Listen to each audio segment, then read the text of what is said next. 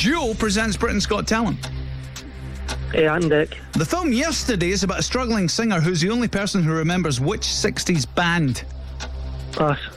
Which famous Glasgow pub's name also means a curved metal object designed to protect a hoof from wear? Horseshoe. Horseshoe. What will the date be in 7 days' time? 6th of May. What does the F stand for in the initials FBI? Federal. What is the capital of Sweden? Stockholm. Which fictional detective lives at 221B Baker Street in London? Sherlock Holmes. What is the collective noun for a group of cockroaches? Pass.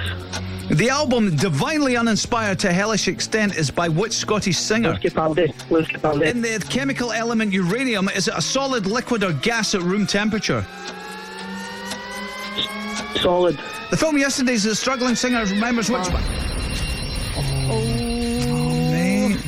Oh, I really thought you were going to do it. It was so close. Did you say pass? Yeah, I knew the cockroaches.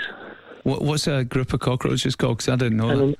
An intrusion. An intrusion is right. If I'd had enough time, would have gone back to that and you would have got that and it would have been a 9.